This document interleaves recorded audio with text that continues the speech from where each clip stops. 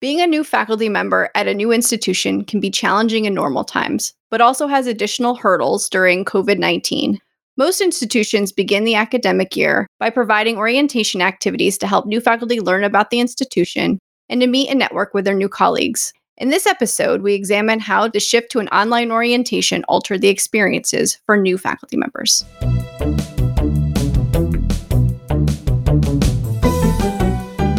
Thanks for joining us for Tea for Teaching, an informal discussion of innovative and effective practices in teaching and learning. This podcast series is hosted by John Kane, an economist, and Rebecca Mushter, a graphic designer. Together we run the Center for Excellence in Learning and Teaching at the State University of New York at Oswego.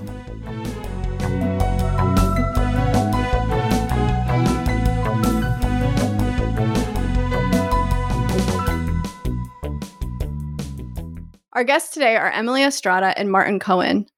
Emily is an assistant professor of sociology, and Martin is an assistant professor of criminal justice at SUNY Oswego.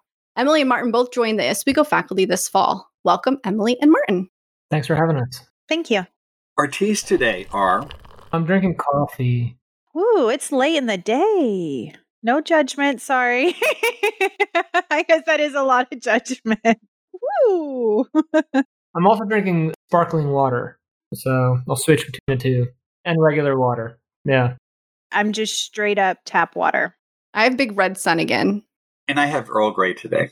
Oh, nice. I like a good Earl Grey. I'm noticing you've been drinking black tea later in the day these days. That's because I've been getting so much less sleep since March. Well, you haven't upgraded to Martin's coffee in the late afternoon, so I guess that's a good sign. It's a very dark roast, so there's not a lot of caffeine in it.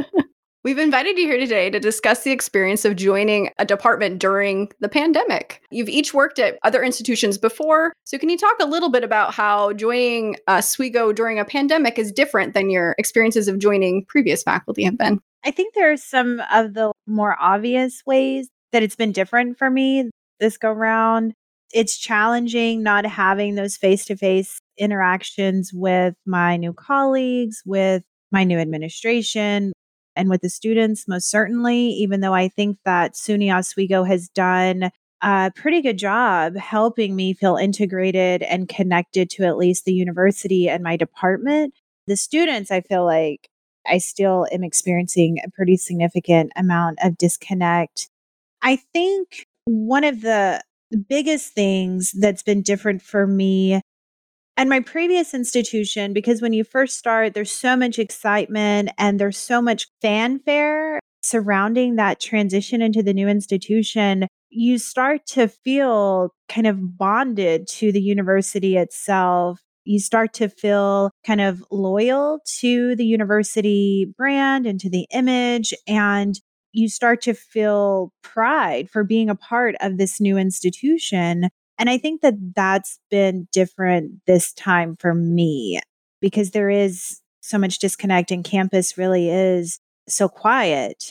Even though I'm working from campus a lot, it's just not the same type of allegiance, I guess, has not been the same for me this go round. It's interesting because I would say the same thing in terms of the allegiance thing. I felt the same way when I started before, and now I'm feeling the same way as you here. I would say overall, coming to SUNY Oswego was easier than my first transition, predominantly because I had learned a lot of things the first time around. First time around, I learned you got to hound people to get things, right? So the first time around, I was told your email address will be given to you on this day, your office will be given to you this and this and this. And then when I reached out to people there to find out just various information, people would not respond to me until their contract started. That was not the case here at SUNY Oswego. I had the phone number of my department chair immediately after I had signed my contract, and essentially the person who would become my faculty mentor, I had their phone number. And so a lot of things were sorted out quite quickly. I had some difficulty with paperwork here at SUNY Oswego, getting all that sorted, people losing things, people putting in wrong information and sending my first paycheck to my address in Indiana, stuff like that. But other than that, from like a social perspective, I'd say things were a lot smoother. But I think a lot of it also had to do with the fact that I had learned previously that you got to just hound people, get information. And so I felt very prepared. It hardly stressed me out transitioning. Yeah. And I will say that had I been starting in this position straight out of my PhD program, I think it would be a lot more challenging because, like Martin just said, and he and I have talked about this previously, it is nice having that previous experience of starting a tenure track position at a university in normal times, so to speak, because we kind of know what's going to happen when we get back to that normalcy. And so if we're feeling less of an allegiance, and that may not be the right word, but if we're feeling less connected, yeah, but more in like a school spirit type sense. If we're not necessarily feeling that school spirit right now, I know that it will come. I know it's going to happen. And that may not be the case for people who are coming straight out of their PhD programs who don't know that that will happen. When I started at my previous institution, I was hit with you need to publish and you need to prep like 4 courses. And one of the courses was statistics, which I had never taught in my life. So I knew when I came to SUNY Oswego that I needed to have all my ducks in a row publication-wise. And so over the summer, I put in a lot of work working on publications so that in case things hit me really hard from a teaching standpoint at SUNY Oswego, that I would be able to take that hit. And luckily, to my surprise, transitioning over because of my experience prepping, knowing where to go for information, what strategies to follow, prepping some new courses just weren't as challenging as I experienced it 4 years ago. What are some of the types of things that you had to ask for that was not automatically given to you that a new faculty perhaps might not know to ask about? Well, I think things related to technology, like the headset that I'm wearing right now, I didn't want to buy it myself. I know that funds are always pretty tight in a state school system, and especially given the situation that we're in right now. And so I reached out to CTS on campus, and they were able to provide me with a headset and a wireless keyboard and a wireless mouse. Also, things related to different programs that I need in order to do my research. I would agree with you, though, Emily. One of the things that I really wanted to make sure I had was my email address so that I could sign up for instructor resources at the various textbook publishers. And then also getting my hands on desk and review copies of books so that I don't have to go and blow $300 on Amazon just to prep my classes. When I moved to my previous institution, they didn't give me my email address until day 1. And so I had 1 week to prep 3 classes because I had 1 double class. And I had to find textbooks and stuff. So all this stuff I bought on Amazon Prime so that I could have it. And so in this case, I started going after what's my email address? Can you hook me up with my Oswego and Blackboard? And so I was making sure technology-wise I had all that. And then also regarding my campus computer, I just badgered people until I got what I needed. But I will say a lot of things came automatically. A lot of things came from my department chair, Roger Guy. He would text me and say, hey, did you ask for this? Did you ask for that? Hey, make sure to look at this opportunity. By the way, we have these funds in our department. You should try to ask for this from this person. And so I got a lot of help from my department chair, which is something that I did not get where I previously went straight out of grad school. It's really interesting hearing both of you talk about the transition here during a pandemic, because it wasn't that long ago that I transitioned here and from a different institution, and I had a very similar experience. I had a badger, but I knew to ask for certain things that I didn't know to ask for the first time around. I knew how the system worked. So I knew who to ask for certain kinds of things. So I had all the good technology and everything I needed up front too. But that's because we knew who to ask. And so that's interesting that that really hasn't changed. That's just experience speaking. Yeah. And I am still badgering people, and I've been here for decades. That doesn't always end. But that's really good advice for people starting to make sure that they do ask for the things that they're going to need to be successful. Yeah, I read this book over the summer, and essentially one of the points that you learn from it is that don't be embarrassed to ask questions and get the things that you feel you need to succeed. And sometimes I think people feel, especially when you're brand new at an institution, you don't want to be sort of a hassle or an annoyance. You don't want to come off that way. And so I feel like some people are hesitant to just go out and ask for something. And that was one thing I learned to overcome coming to SUNY Oswego. I think that's absolutely right, that it's important to be proactive as a new faculty member And that's probably the case whether or not you're starting in this insane environment or in more normal times. I also feel, though, that it's important to recognize how problematic that can be, especially for members of certain social groups. So academia in general is elitist and it is very white. And so certain people who may identify with those groups or with that identity, they're going to be more comfortable with being proactive and getting their own and hounding the people and going until they get what they need. And I think that that is more challenging for people who are members of groups who have been historically underrepresented in the academy. And so while, yes, on one hand, and because this is a podcast, I should make it clear, I identify as a white person, and probably more importantly, I am identified by others as a white person. And so I think in some ways it's easier for me as somebody who possesses that cultural capital, white cultural capital and white privilege, to feel comfortable hounding people, whereas people from other underrepresented groups along a variety of dimensions may find that more challenging. I would agree 100% with you. I think even the fact that I'm a man, you come off more as a go-getter when you're a man badgering people about things. And it might not be the same for people of other groups. I'm snapping because I really like that point. Good reflection there. Good. For things where it's not clear, if you're asking for something that it's not clear that is generally provided, might it make sense perhaps to start within your department to talk to some of your colleagues that you feel comfortable with, just to ask whether this is something that's normally done? Because people are concerned about pushing for things that could cause them to be perceived as being a problem in some sense. Might that be a useful starting point before you start pursuing something too aggressively? If it's something that's not going to happen, might it make sense to get a feel for that before you start the badgering process? I like that it's a badgering process.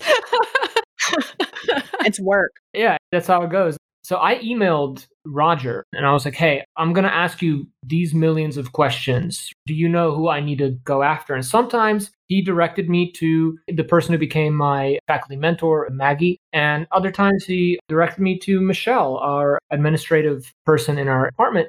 And then otherwise it'd be like, reach out to this person in this department. And so I preface it with, hey, I want to succeed when I get here. These are some questions I have. And I think any relatively rational department chair wouldn't have a problem with helping you out there if you say, hey, I want to succeed and this will help me succeed. And you just have to be honest about it, in my opinion. I would agree with that. I think that mentorship within the department is really important. I also think that mentorship outside the department can also be really helpful because sometimes there are a lot of dynamics within departments. I feel very comfortable with my department. We're smaller and I feel comfortable voicing any concerns that I may have or asking advice. But at the same time, I think it's important to be able to go to people that aren't so close to home, so to speak, so that if there are awkward, uncomfortable questions, you can go to them without as much writing on it, if that makes sense. I think that's a really good point. Making connections to other departments early or people just across campus, whether or not they're in an academic department or not, is really important. And you can bounce things off of other folks and find out if that's how other departments do things. Yeah. But I would imagine that's a little more challenging under these circumstances because typically at the start of the semester, when there's all those bonding experiences, when there's a big dinners welcoming new faculty, the lunches, when the presidents and the provosts and the deans welcome everyone and create this nice positive welcoming environment, there's also lots of informal gatherings and receptions where new faculty get to meet other new faculty in person, as well as people from other departments who might share some similar interests. Has there been very many opportunities to form those wider networks beyond your departments this year? For me, there has been. And again, this has been the consequence of me going after certain opportunities. So at the beginning, when I started, I told Roger that I needed service. And I understood that there's a pandemic going and that getting service would be difficult. And to some extent, I feel like, given that I was new, he wanted to shield me a little bit from it, which is pretty typical of department chairs for the first semester. But I went out of my way to tell him, look, this is technically my 5th year in academia. So I want to try my best to keep that going. And so at that point, he was like, okay, well, this committee needs someone, this committee. And so in the end, I joined about 3 university-wide committees. And so that's allowed me to interact with people completely outside even of my college. And so that's really allowed me to expose myself to other people, hear different viewpoints, understand certain organizational frames. So again, it was because I badgered Roger about service work. And we have had monthly new faculty networking Zoom chats that I've enjoyed. I don't know what typically happens at SUNY Oswego in normal times. But like you were saying, John, at the beginning of this semester, there's all this kind of flurry of activity and dinners and lunches. And I think that that's all great. And a part of me really does miss having missed that. But I think what's been really great about the new faculty networking Zoom things that we do is that they've happened across the semester. That's not how it was at my previous institution. There was a lot of stuff happening at the beginning of the semester, like let's get all excited, newbies, but then it kind of fizzled off as the semester went on. And I think that having the Zoom meetings every month has helped keep that connection going. And there are breakout sessions, and so you get to know people a little bit more personally. So I think that that's been good. Yeah, I would agree with Emily on that one. Those have been very helpful sessions. It's been also good to see where I fall in terms of how prepared I feel compared to other faculty. And one thing that stands out is the fact that I have this experience. It makes it seem like I'm a little more confident in what to do and how to handle different things just because of that experience. So that's been great. But yes, learning from other new faculty and also people outside of my immediate social circle. However, I will also point out the importance of having a faculty mentor who is not in your department. When I was at my previous institution, I had someone in the communications department. His name was Wes. And I could confide everything in him. When I was on the job market, I had several authors, and he was one of the ones who told me to take this one when I was mulling it over with him. And so the thing that was really nice was I could go to him and say, hey, I don't understand why my department's doing this. Do you know why they would be doing that? Or I don't like this. I still text him. I still talk to him about stuff. So that's something I think that where there's an opportunity at SUNY Oswego is to connect new faculty with people outside of their department as well. That was something actually that was put together this year for the first time, and it was the Dean of Arts and Sciences, Kristen Croyle, who to a large extent organized that. We've been working with her to help coordinate it, but she put the whole program together, and I've been really pleased with how it's been working. Yes. And I think we may continue this beyond the pandemic because it does seem to provide that ongoing sort of connection.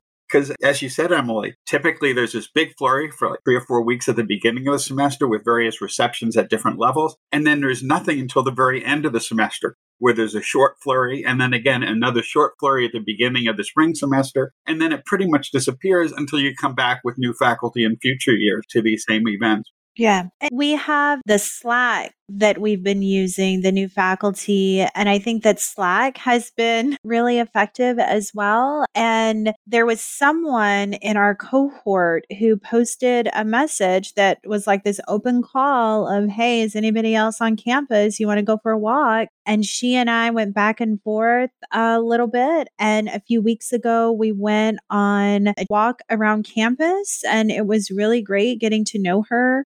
I am a transplant to the area. I have spent all of my life in the South. And so she is from New York State, and she's been really helpful in kind of helping me think about the weather and what to expect. And I actually met up with her earlier today. She had a bag full of clothes for my daughter that her sister picked up from a friend to give to me, which was just so kind and generous and really kind of the vibe that I've gotten from New York State since moving here in July. But it's happening. It's just kind of on a smaller scale and a little bit more low key than it was at my previous institution, which makes me really excited for what's to come whenever we're normal, right? It's just going to blow up. It's going to be all the more better than it is right now. You know, one thing that just sort of occurred to me, I wonder to what extent the fact that with this whole pandemic, right, we've been telling each other to be patient with each other, to show grace. And I wonder to what extent the fact that maybe other people in our organizational environments doing that is being beneficial to our success here. I wonder how much that plays a role outside of just our own attempts to connect with people. Yeah. I don't know. I will say I've had several conversations with people in our cohort, people who have come straight from PhD programs, and some of them have communicated how they feel like starting in the pandemic has kind of decreased the pressure they would otherwise feel, that it's giving them a little bit of an opportunity to kind of ease into this new position and the new institution in ways that probably wouldn't have happened had we not had the pandemic. Of course, the pandemic is awful. Like, I feel compelled to like give that, like, of course, I think everybody, they would welcome the pressure. Like, I'm not trying to suggest anything otherwise, but it's more about like silver linings. Like, Yes. the patience and the grace, everybody is doing the best they can right now. I found that it's really great that senior faculty are really busy with other things because they're not volunteering everybody to do everything else. And having said that, if you'd like to make some more connections across campus, we do have a teaching center advisory board. If either of you would like to join, we won't pressure you for that now. But if at some point you would like to, just let us know and we'll add you to the list. That's actually the first committee I joined when I was a faculty member transferring from a different institution to connect with other folks. That was the way I did it. And look at me now. You know, we've talked a lot about the differences and really seeing yourself having that experience coming in and how that's benefited. If we were to give like a top 5 things for new faculty to think about asking for or to get help on when they start at a new institution when they've not had experience before, what are those things? I would reach out to other people teaching in the department, ask them to share syllabi with you. Because one thing I wanted to do was I wanted to make sure that when I come and I teach, that my classes aren't completely different from what the students are used to. And to some extent, I experienced that. One of my classes, I made it way too hard for them. And that was a class, again, that was completely my own doing. It was a special topic selective. But the other classes, I was able to reach out to some of the faculty, and they were kind enough to share some of their materials with me. So I was able to see, okay, this is what the standard looks like. Now I can prep my own course in that way. And so that is definitely, reach out to other people in your department. Have constant communication with your chair. I'd say that's definitely a good thing. And get your technology sorted out way before. Yeah, I think the technology thing is really big. I would also say to be proactive in asking for help in terms of how to navigate the various portals that we have to access. Like, they're all new to us, especially things that are a little bit more complicated, like DegreeWorks. I know in my department, I'm expected to do advising. I think that's a common expectation among faculty on campus. And so you're not being a pain to ask for help. And if you don't understand, you have to ask and ask and ask again until it makes sense. And I think that when you come into a new place, you may feel like you're being a pain, right? Or that you're being a nuisance, or that you're encroaching on somebody else's precious time. And maybe you are being all of those things. But it's kind of the expectation of a new faculty member. Like, you're supposed to be those things. You're supposed to ask those things, because otherwise you're never going to learn. And in a few years, you will be the person who a new faculty member is asking questions to. And so, yeah, that's what I would say. And we should probably note that DegreeWorks is software designed to help students transition the way to a degree. It lists all the requirements, which courses satisfy them, and so forth.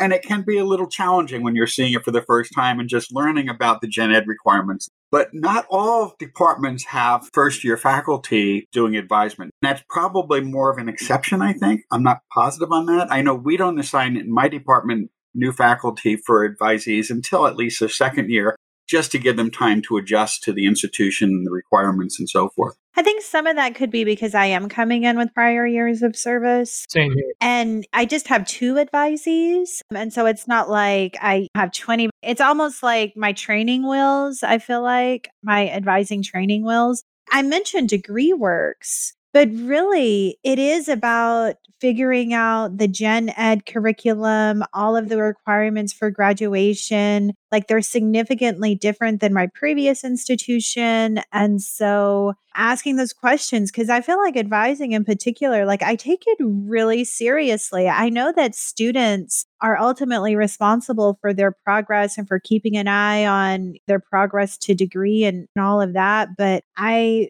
feel like they're in my hands to a certain extent. And so I want to know the ins and outs, and I want to be a very like hands-on advisor. And so that's really what I was talking about, like figuring out how to advise effectively.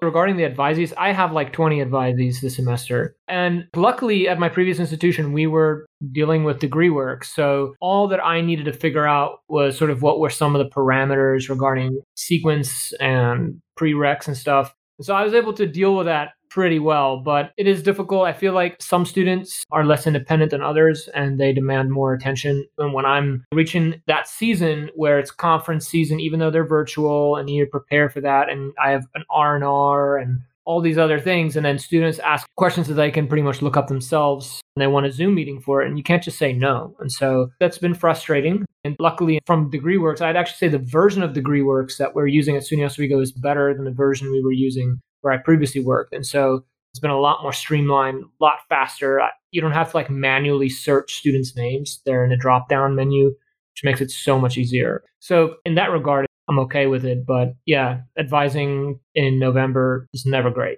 I think one of the things that you guys are highlighting without directly saying is that one of the things that a new faculty member has to do that isn't totally obvious, but it takes a long time to actually figure out how the courses you're teaching map to the curriculum within your department and how that curriculum in the department maps to the entire campus and how the gen ed fits in, and just really getting a good mental model of how the institution works as a whole for students, especially because different institutions are so different from one another, and how that is put together that I think we underestimate often how long it actually takes to learn how that works and what that looks like. Both for our students, we underestimate how long it takes them to learn it, and also how long it takes us to learn it. I've been here for 8 years. I was asking questions about our degree to my department chair. I was like, you know what? I've actually been confused about this, I don't know, for 8 years, and I would really like an answer about X. Again, the nice thing that I have, at least with Roger, is that I will just, in the middle of a Zoom meeting, if I don't have the answer to a question, I'll pick up my cell phone and I'll give him a ring. And he gladly answers the phone and answers the question. So again, having that support makes life a lot easier. Maybe we could talk a little bit about your adjustment to pandemic teaching.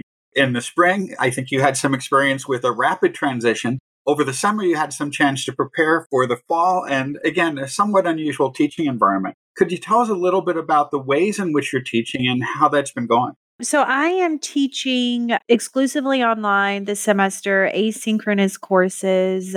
I decided to do asynchronous this fall because in the spring, when we did have that rapid transition, it seemed like a lot of the stuff I was seeing kind of emphasized making things as simple and as straightforward as possible for students and for instructors. And based on what I was reading, that meant doing asynchronous. And so that's what I did in the spring when we transitioned at my previous institution. And that's what I decided to do this semester as well. And I think it's working well for the most part. I will say what I've come to realize at the tail end of the semester now, I feel like it's working for the students. I did an informal mid-semester survey and students responded.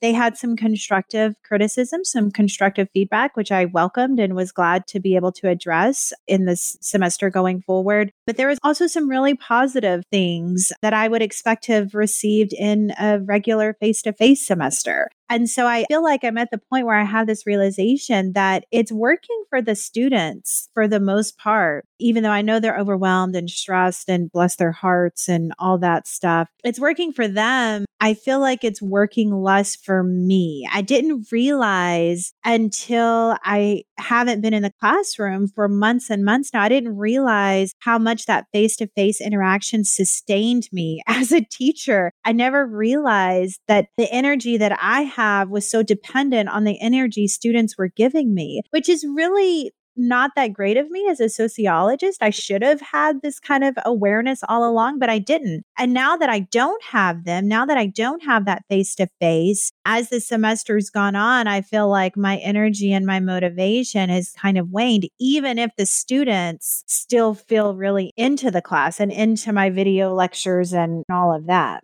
Yeah, I would agree with you on that. I'm starting to notice it now too. And I feel like oftentimes my own success in the classroom has depended on being able to get a sense of what the student culture is by interacting with them, understanding the body language. I like to shoot the breeze with students. I like to show up 10 minutes before class and then usually have those 3 or 4 super devoted students that are already sitting there. And I like to shoot the breeze with them because you get to figure out what TV shows they're watching, what music they're listening to, and that allows you an opportunity to investigate those things and find ways to connect what you're teaching to that. Especially with my students, they all watch all kinds of crime shows and stuff. So when I'm teaching criminal justice, it's very easy to do that. So that had always been one of the pillars of my success. And so going completely online, it's been more difficult. And so similar to Emily, I've been relying on Blackboard surveys. And when you deal with that feedback, when it's anonymous, it can be harsh. And those people who are willing to face it, to confront it and accept it are the people who succeed afterwards. And there's one student on a Blackboard survey this semester, when I asked them, what's your least favorite thing about the class? So they said Martin. Well, that's not very constructive. It's not constructive. And they're wrong. Yeah, exactly. And in my response to the class, I usually will send the anonymous results in a PDF file in an email. Well, usually in class, when I do those surveys, I'll deal with it on board. But sent it and I said, I'd like for all the students to like me, but I implore them that next time they take the survey, they should name specific things they don't like about me, because then I can do something about it, maybe. But the thing is, you have to have a thick skin with this stuff. And if you can handle that, then you'll succeed. But I will say, when I taught at my previous institution, I was ready for the coronavirus. I'm a very anxious person to begin with. And so when things were happening in Europe and in China, I was already freaking out. And so I started adopting the HyFlex model in January. And so when everything hit the fan, it was really not a big deal for me. It was more just me supporting the students, making sure they're okay, they're feeling okay, they can handle everything. And I backed off a little bit and I allowed them all to adjust. But for me, that was okay. And next semester, even though I'm teaching synchronous via Zoom or whatever, I'm still going to offer the HyFlex model informally by offering asynchronous content that's consistent with what we're learning in class, because I feel like that is going to be, to some people, unfortunately, to me, fortunately, the future of teaching. To just say one thing about what you were saying just now, Martin, I think that in terms of not being in the classroom face to face, missing those more informal interactions have been really hard. I think a big part of my success in teaching in a face to face environment has to do with I purposely am very authentic in the classroom. And so I show students my personality and that works for me. I know that it doesn't work for everyone. And I think that that's fine. But it works for me that they get to know who I am as a person. They still have to respect my authority and my knowledge. But at the same time, being a little bit more informal with them is very effective for me. And I don't have that opportunity as much teaching online. So what I have found, going back to your question, John, of how I've adapted, I have found that I've become a little bit more informal in my written communication with students. So whereas before, when I'm face to face, I can be informal. And so when I'm sending them an email, I can be very formal and professorial and all of that. But now they don't get any of that informality. And so I'm using emojis and putting the GIFs in my emails. Yes. There's a really great Snoop Dogg TikTok about reading the syllabus that's gone out to all of my classes several times. Nice. And so I don't know. I'll be interested to see what the evals say about that, if they say anything at all, and the people who are evaluating my courses, their feedback on those things. But I think that that's one strategy I found of introducing that informality in an online setting. I had a couple of students indicate how much they really like emojis and things. My TA had done something that I thought was really stellar, and I sent her a medal. I sent her Nice. an emoji funny. medal. She's like, I really like it when you do stuff like that. Do more of that, please. Yeah, so then I was like, oh, okay. I thought people would think I was really dorky. So I just started doing it more Yeah. for the other students too. And it seems uplifting. Well, and it's like their language, right? Yeah. And it's authentic dorkiness, which I think is the key. Yeah, definitely. And that's exactly what I thought when you said that, Rebecca. Like, don't get me wrong. I'm pretty sure my students think I'm like a dork sending out this Snoop Dogg, whatever. And I am. There's no getting around that, but it's endearing. It's a part of my charm. Yeah, I wasn't sure if it was going to be charming or not. That was the key. Like, is this going to be a turnoff or is it going to be something good? Yeah, you could go one of two ways. Yeah. We'll include a link to the Snoop Dogg video in the show notes. Okay. I already have it because I've sent it out to my students as well. So. There you go. Cool. Are there any things that you've tried this semester that you hadn't done in the past that you're going to continue even in a post-pandemic world in terms of your teaching? I am really excited about Flipgrid forums.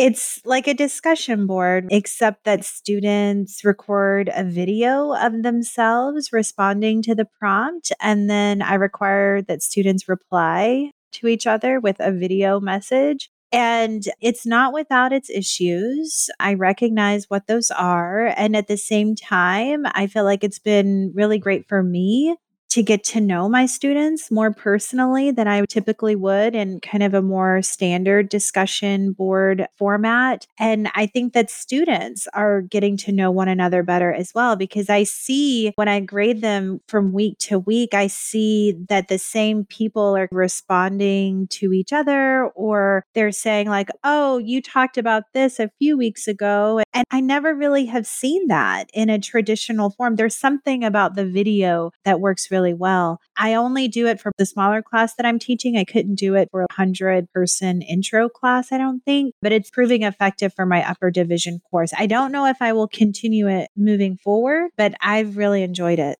I've used VoiceThread, which is very similar. One advantage of Flipgrid is that now that Microsoft owns Flipgrid, it's a free service provided to educators. But one of the things I did is I allowed students to either use just voice or video, and they almost exclusively used just the voice. They weren't very comfortable sharing videos. But even when they were just sharing voice, it was in an asynchronous online class. One of the things that really struck me, and many of the students commented on this in some of the other discussion forums, is whenever they read something in the course from that person, they'd hear it in the voice of the student because they'd learned the voices of students, and it created a little more sense of community or connection to the other students that was generally not there when they were text-only discussion forums. Yeah, I agree. I've never used Flipgrid, but I do think that I'll explore that a little bit. But I will continue to use the Blackboard discussion forums, at least some form of online discussion. I also am going to use Zoom for office hours and meetings with students. I find Zoom to be so great for advising and any sort of meeting with a student, like especially when it comes to, I had a student the other day needing me to explain something about an assignment. So I was able to just share my screen, show them in the syllabus what I meant by whatever. I was able to show them how to make use of Google Scholar and how you can leverage that when you're looking things up in the library website. And with that being said, too, incorporating HyFlex in pretty much everything I do. I was talking to Roger yesterday, and some students, even though they're seniors and juniors, are still having difficulty finding peer-reviewed articles. And so I told them, you know what, I'm just going to go ahead and make a video that shows you how to use Google Scholar, how to use the library database, how to get what you need. And then I have that video and I can just copy and paste it on subsequent Blackboard forums. But I also think that the asynchronous content that I've created over the last 2 years, and especially a lot of it that's been created this semester, I'm going to continue to share it in subsequent classes and upkeep it. I think as we start to cater to newer students, people coming from non-traditional backgrounds, having the asynchronous option in any classes, I think would help break down barriers and help students succeed. And so that's something I feel like this HyFlex approach to pretty much all teaching, at least it's easier in criminal justice. It's not that easy in other courses. But for me, that's something I'm going to apply to my classes until someone tells me I can't. And I think a lot of people this summer have created new videos and other explanatory materials that can work in any modality. And that's something we strongly encourage faculty to do in the workshops that we did last spring and over the summer as well. And it's nice to see that. Students generally react really positively to having those video resources. Oh, yeah, absolutely. Typically, new faculty orientation consists of this series of meetings where there's a tremendous amount of information thrown at you all at once. This time, all those presentations were converted into videos that people could access at their own time and pace. How did that work, and what could institutions do to make the transition easier? Because the type of transition you experience is also the type of transition situation that many adjuncts will experience who are not physically located in the communities where they're teaching. So even when the pandemic ends, I think there may be some lessons learned from this new faculty orientation that can continue beyond. What worked well from the orientation, and what could we have done better to reach out to people who are not physically present? So one thing that I think worked really well was that, again, there were recorded videos that we could access. I think we didn't necessarily need 2 days of sort of where you were on Zoom. I don't think we necessarily needed that. I think 1 day would have been good, and then you should have been left with the videos, like this asynchronous content. I think that helped me a lot. When I needed to look at how to do something, I was able to just quickly go on that Blackboard page and find the resources I needed. And if I couldn't find it, I would just email my chair and it would be fixed. So I think that was very good. I would much rather do what I did here than go and sit with people in a building and do all that. Like, I get the social aspect of that, and that can be arranged. But when I'm going to orientation, I want to learn what I need to do to succeed in my job. At least that's how I work. And so I like the fact that I was able to just sit there and focus on the content that was most necessary for me at that time, because there was a lot of stuff that I already knew because I've already learned it at my previous institution that wasn't necessarily pertinent to me. And so by allowing that asynchronous content to stay up for so long, I think that helped me succeed a lot. Did we need 2 days? No. One thing that I also think is very important is for departments on the department level to form a committee and create onboarding packets. That's something I pushed for really hard where I used to work, and then it just kept on getting pushed away and away and away. But what people within the department think is important,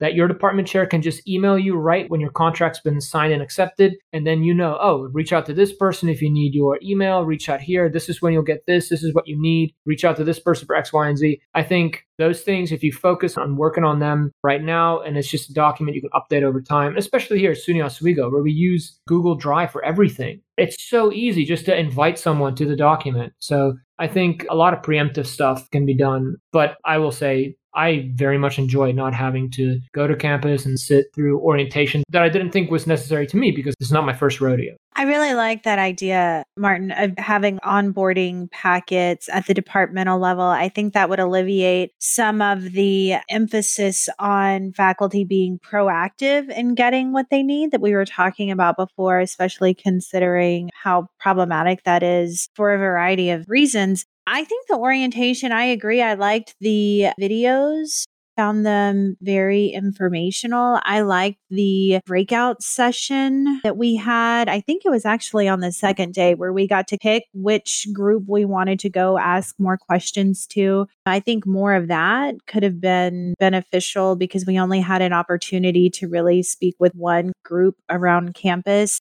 I wish that as part of the orientation, there would have been information on shared governance, the structure of shared governance in the SUNY system and on SUNY Oswego, because it is a multi-level system, bureaucracy, and it's still not clear to me exactly what that order of things looks like, who's in charge of what. So some really clear mapping of the shared governance hierarchy and just some really basic flow charts on processes would have also been really, really helpful for me during orientation. Stepping aside from orientation specifically and thinking more about transitioning your life from one place to another, I think SUNY Oswego did a pretty good job helping us transition into the university system itself, but I really could have used some assistance with housing, some more formal assistance. And I did reach out. I think my acting chair is phenomenal. She put me in contact with people who put me in contact with people who put me in contact with people. I was talking to all these people, some of which I still have yet to see face to face. And that was all great. And I have a place to live here, but it was just a lot of work on my end trying to put that together. And the place that we're in right now is not the best. It's probably one of the biggest stressors in my life right now. And so had there been some more institutional support, I don't know what that would look like. I think that that would have been really, really helpful. And I think that that's probably the case whenever somebody's transitioning into this position in general, but especially in the pandemic when I couldn't travel easily to the area and take a look at things for myself. Yeah, that's a problem for sure. Housing here has been an issue for a very long time. Yeah, we had the same issue. Luckily, through Maggie, she connected me with the right person, and then bam, I found a place to stay. And then the person didn't like that we had a dog, and so I offered him extra $100 a month so we could just keep the dog in there. And luckily, he went for it, and so now we have a place. But yeah, it was a major stressor. And when you have to live in the Syracuse area, the cost of living is different there than in Oswego. And so it almost makes your salary less when you're living outside of the area. So when you're an assistant professor making an assistant professor salary, you want to maximize that. And so by living in Oswego is much better. And so, yeah, I totally agree with you, Emily. That's one of the major issues. To your point, Martin, it may be easier to find an adequate place to live in the Syracuse area, but I have never in my life experienced a housing market like the one that I tried to get into here in Oswego. I mean, it was just bizarre. And so it just does seem to be much more informal than in most places that I've ever lived. And that was a struggle not being from this area. It really was the strength of weak ties for me is what made it so that my family and I could have a roof over our head when we moved here in July. And I will say that living in Oswego is awesome. Yeah, I like that. Yeah. I really like living here. Yeah, I find it quite charming Yes. and weird in a really great way. But I'm also holding my breath for that winter because, again, I born and raised in Texas, North Carolina for 12 years. We shall see.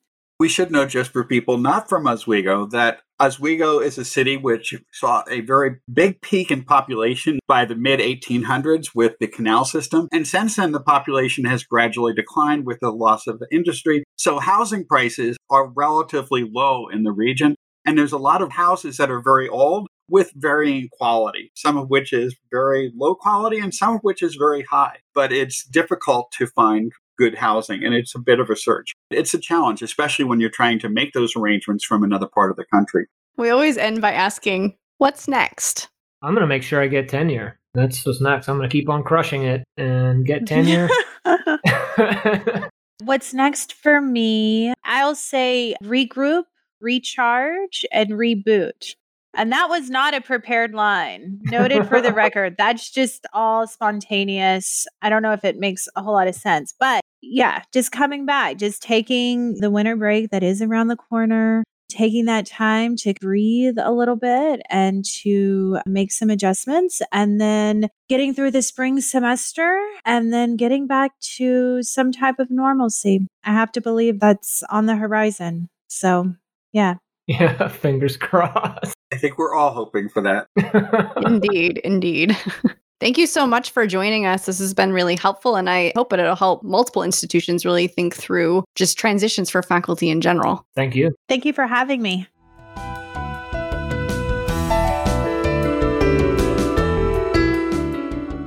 If you've enjoyed this podcast, please subscribe and leave a review on iTunes or your favorite podcast service.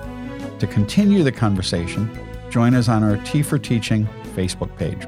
You can find show notes, transcripts, and other materials on teaforteaching.com. Music by Michael Gary Brewer.